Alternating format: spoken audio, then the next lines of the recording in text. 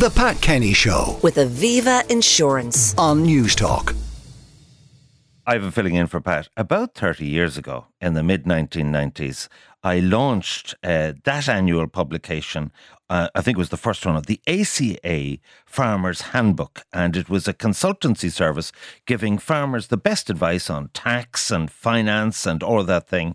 And the author of that has updated that handbook each year, and he joins me on the line now. Good morning, Martin O'Sullivan. Good morning, Ivan. What we want to talk to you about in particular is succession, a really vexed question. So you have sons and daughters and maybe an asset worth $1 million or more, and it all goes to Johnny. Discuss. Yeah, this has become a problem, I think, more so in the past. In my time, I'm in practice a long time, nearly over 40 years, in fact, and I have seen the change from a situation where maybe 9 out of 10 farms had a natural successor, an automatic successor, to a situation where maybe 1 out of 10. So now you have a situation where none of the children are working on the farm in many instances, probably really only on dairy farms. And the question is, what do the parents do? Do they divide it up? Do they carve it up among all the family members? Do they leave it to them jointly?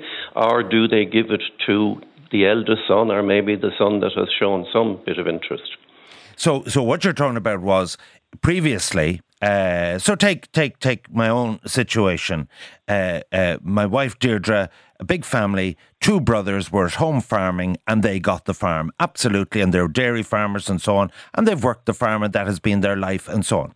So now you have a situation that everyone is in not working on the farm could be rented out, and the nagging bit of it is, like it was drilled into me in a very old school way by my father, that the Yeatses were in Blackstoop since 1880. And Ivan, it's your job to make sure the Yeatses stay there. In other words, the tradition of the name over the place, which implies a male inheritance and tradition.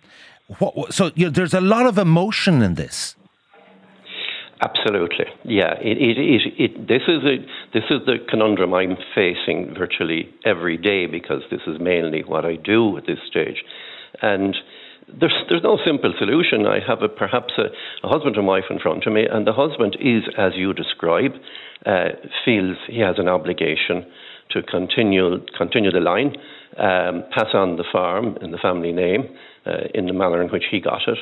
And perhaps the wife doesn't see it exactly that way, because she's keen to look after her children equally.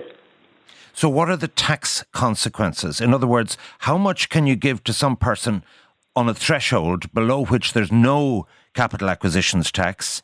Or you know, if you have 4 people and you split it up, they have 4 thresholds. Yes, and the tax regime at the moment is very favourable and pretty benign in regard to family farm transfer. Each person is entitled to get 335,000 tax-free, but if it's agricultural property they're getting, you can multiply that by 10, so they can get 3.35 million. So in many instances... sorry, is that not provided they have a green cert and are under 35? Is that not that case? That to avoid some of the taxes, you actually have to have an agricultural criteria? No. The green cert, the benefit of the green cert, well, there are 2 benefits really. One is that it may entitle them to an exemption from stamp duty. Being under 35 as well is a condition. And the other is that if they wish to farm the farm and they have a green cert, they can do it on a part-time basis. So Johnny could be residing in Dublin or even London and have the farm being run perhaps even by his father. And once he has a green cert, he can do that remotely. But he can also lease the farm to a qualified or full-time farm. So most, if not all, successors have an option. They can farm or they don't have to farm, and they still avail of the tax reliefs. OK, so the problem is stated by both of us. What advice do you give them? Difficult one, Ivan. Well, I don't ask easy questions. No short answer to that question. That's what you're paid the big bucks for, Mark. Absolutely, and generally you fall down on one side or the other, because what you don't want to do is create more about business for ourselves in terms of perhaps a family law case.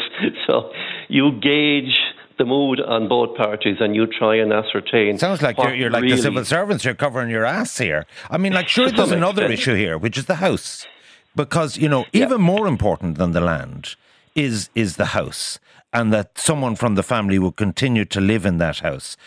Can you separate the house from the land?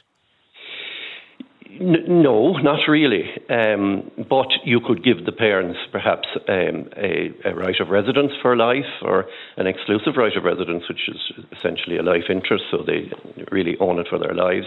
But if the house is detached from the farm, the tax relief won't apply to the house. So if the house has some value, the house of itself may use up the personal threshold, and a tax bill may ensue. So in most cases, the house will either go with the land and eventually go to the appointed successor, or it may go to another family member altogether who may get in under the wire because the house isn't of greater value than their actual tax-free threshold. There was something you said there sort of caught my attention. The mothers are more in favour of dividing it. I would say yes.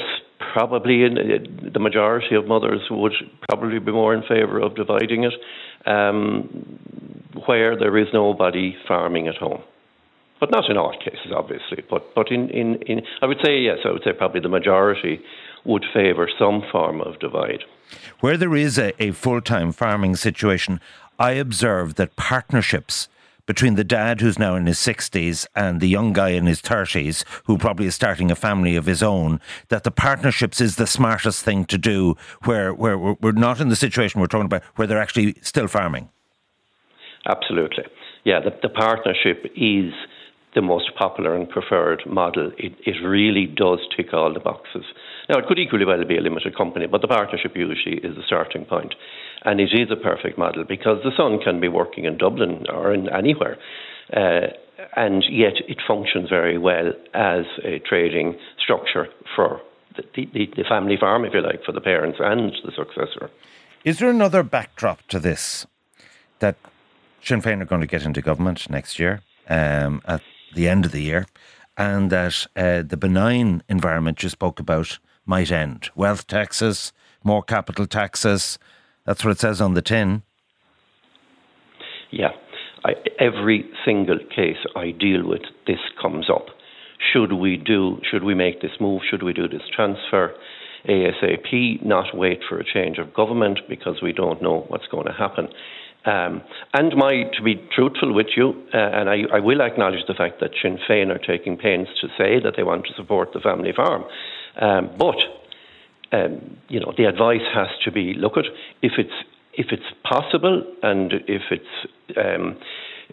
okay with the parents to transfer now that they're happy that they will be secure, why not do it while we know what we're dealing with in terms of the tax legislation?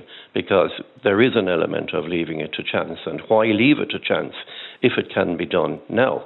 That said, would I be telling people maybe in their 50s to transfer? Probably not. Yeah, they could be left in their stocking feet. Yourself. All right.